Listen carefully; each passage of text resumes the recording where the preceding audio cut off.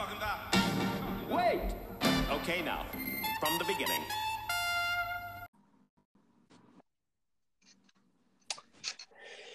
Hi, my name is Adam Goods and welcome to the Goods Oil. Today on our show, we're joined by Andrew Collins, Chief Information Officer at the Australian Sports Anti-Doping Authority, also known as ASADA. Andy, welcome to the show. Thanks, Adam. Andy, ASADA is Australia's national anti-doping organisation that has a purpose to protect the health of athletes and the integrity of Australian sport by minimising the risk of doping. Can you take our listeners through what it's like working there in your career to date? Okay. Well, firstly, ASADA is an absolutely fantastic place to work. It's got by far and away the best culture I've ever experienced in a 20-plus year career in IT. Mm-hmm. And it's enabled us to achieve a lot with a very small IT team in partnership with our key partners in the last 12 months. And I'll talk more about that in a sec. Yep. But, in terms of my career, I started as an R&D engineer in defence intelligence before moving to security and establishing defences, forensics, malware analysis and other capabilities with a group called the CNVT. Yep. Then moved into management with a commercial gateway service provider that no longer exists, where I was in charge of Asia-Pacific level security and compliance.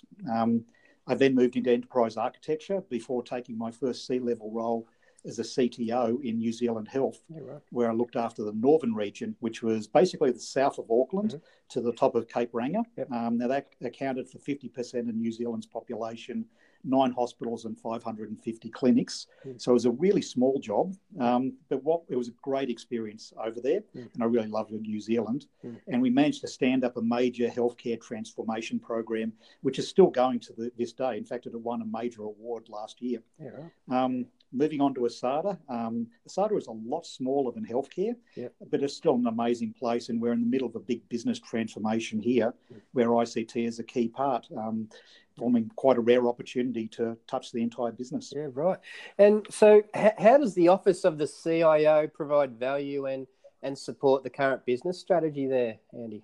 Well, ASADA's for the last 12 months has been transforming from a paper-based testing organisation and what most of your listeners would think of, blood and urine testing.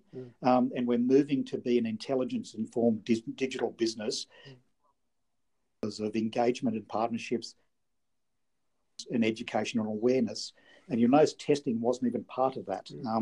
It is a component of our business, but it's not a big part. Now, ASADA's transformation is a major change from that traditional view of a testing organisation to one that is highly active and engaged with athletes, support staff and parents to manage doping risk rather than relying on punitive enforcement. It's basically a 180-degree switch for the organization that's already paying significant dividends in terms of the measured drops we're seeing in positive doping tests. In terms of the ICT component, though, we're directly engaged with business units in delivering the ASADA business strategy built on a 3-layer transformation model of digital foundation, systems of record and systems of experience.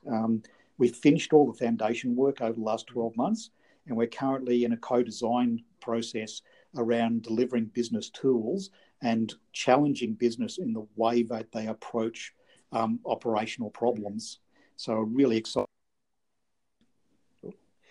Yeah, and so the technology capability of athletes is becoming very sophisticated as they strive to being at the top of their games. How does ASADA keep up? Well, unlike sport, it's actually not a competition. Traditionally, anti-doping has been a battle with the dopers and the clinicians that support them in that process, so that, quite frankly, the athletes would always be a step ahead in that. What ASADA's done is basically turn that model on its head, and by engaging early around integrity and education issues, we're starting to break that cycle so people don't ever dope, and they understand the risks, both professionally and also health-wise, of doping. Basically, it makes more sense to partner with athletes and support personnel in both anti-doping and preventive interventions like our social media and education programs to reduce the doping risk. One example is our education presenters. We currently have, I believe it's 20 of them, and most of them are former Olympians. We've also established a athletes advisory group, which is again comprised of an awful lot of Olympians. And I do joke around here that I feel very special because I'm the only one without an Olympic medal. Basically, if you have a look on Google and search for Clean Freak videos, that's an example of some of the outreach work we're doing to get to young people. But also we have outreach tents at major sporting events. In fact, as we speak, they're just packing up one of our tents in Samoa at the Pacific Games over there, where we're supporting Drug-Free Sport New Zealand. And we're in various sporting events around the country where we're demonstrating VR and augmented reality as a way of communicating what the anti-doping program is and what integrity is and how to make good decisions around your health. So it sounds like ASADA are taking a very forward-thinking approach to the services they provide. I believe there's an app that you've created for athletes. It's a lot more than an app. We've got the ASADA app, which is a core platform. It's currently going through a refresh, so watch this space. That ties into a thing called Global Dro, which allows people to have an authoritative source if they are taking a supplement to understand what's actually in it and what those risks are. But it also allows you to interact and gain information around the anti-doping program. But on top of that app, we have all of the virtual reality systems that allow you to walk through the entire testing process in a virtual setting to basically remove some of the apprehension around that process. And there's a lot of really fun, innovative thinking going on. So, in fact, we had the augmented people in here yesterday where the education people disappeared for nearly the full day playing in AR. Wow. So I think it'll be an exciting space in the next few months. Fantastic. There as well. And you also operate an e-learning platform as well, or? Exactly. That's a hosted platform. That's got one of our most exciting programs because traditionally anti-doping programs test elite level athletes. Each test is about $5,000. It's an expensive process. So if you can stop people doping early, much better. So the e-learning platform we've used for our standard anti-doping education materials, but we've also recently created the Parents Program, which teaches parents of high school and university students how to identify the risks around doping and how to manage those risks for their child. Great, fantastic. And look, it's, obviously being an innovative organisation now, are you looking into some of the hot technologies that's like AI and machine learning and big data? Is there plans to use that type of technology at all yet?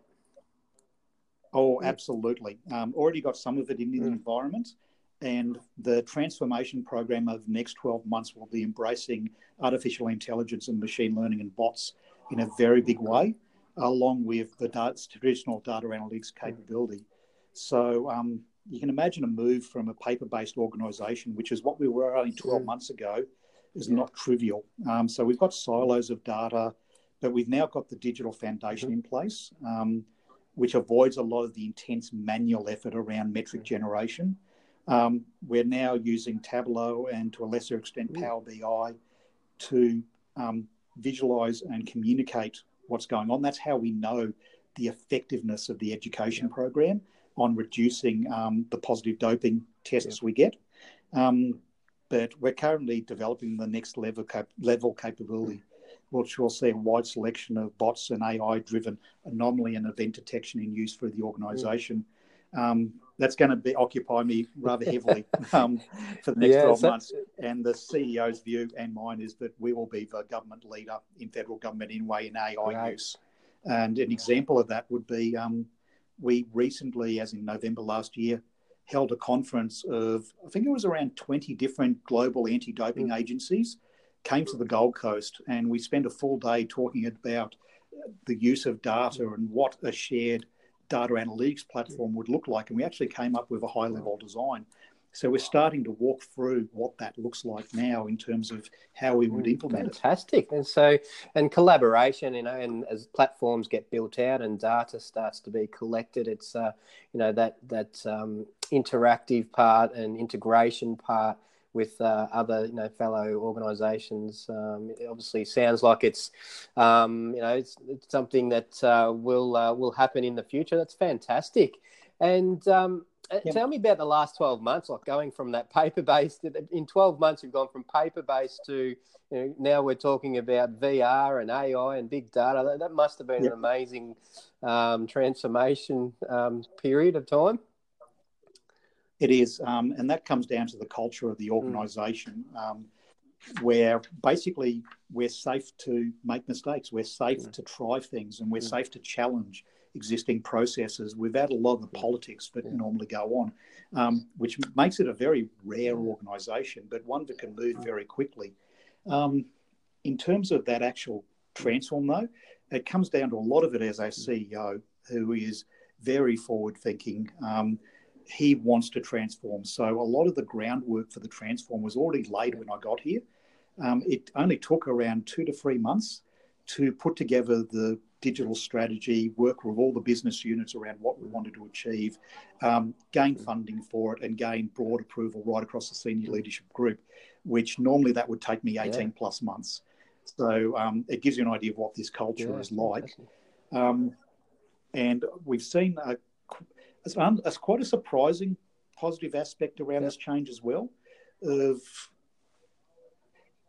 any organisation, you'll have some quite negative people, some very positive people, and a lot of people in the middle. We've seen over the last 12 months that really I've only got one staff member here that I would consider a negative staff member. The vast majority are very positive, active, engaged, and there's a lot of good work occurring right across ASADA. And occurring on a global basis because we punch far above our weight on a global stage, which is fantastic. Brilliant, fantastic. And so, look, Andy, I have a segment called the Goodsies Fast Four. It's where I ask 4 questions in 30 seconds. Are you ready to go? Okay, all right, let's start. And we'll start with question 1, which is, what's your go-to order at your favourite restaurant? Adam, can you hear me? Oh, yep, sorry. Yeah, question 1, what's your go-to order at your favourite restaurant? Yep, fish and chips at the Chapman Cafe in Canberra. Great. And what do you think you had known, or what do you wish you had known when you'd started out in this role? Quite frankly, and a little bit honest, to trust people more here. Yep. I'm used to highly political environments. Yep. ASADA has got by far and away the best and most diverse leadership team I've ever met, and they're just brilliant and great fun to work with. Fantastic. And what's one thing that you've failed at? I've actually got a number of them around the office, and that's one of the things that makes ASADA great. Is it's a psychologically safe workplace to get things wrong. Try different new ways. If it works, great. If it doesn't, cool. You learn and move on. People aren't afraid here, which is incredible, and that's why we move so fast. Brilliant. And what are you curious about right now? There's usually a few topics at once, but right now AI ethics around automated decision-making is a really interesting and topical space here. Yeah, great. Fantastic. All right, well, that's it for today's episode of The Good Soil. Thanks for listening, and thank you to Andy for joining me today. Join us again next week when we bring you another CIO to the Good Soil podcast and find out how they are making a difference to this world we live in. See you then.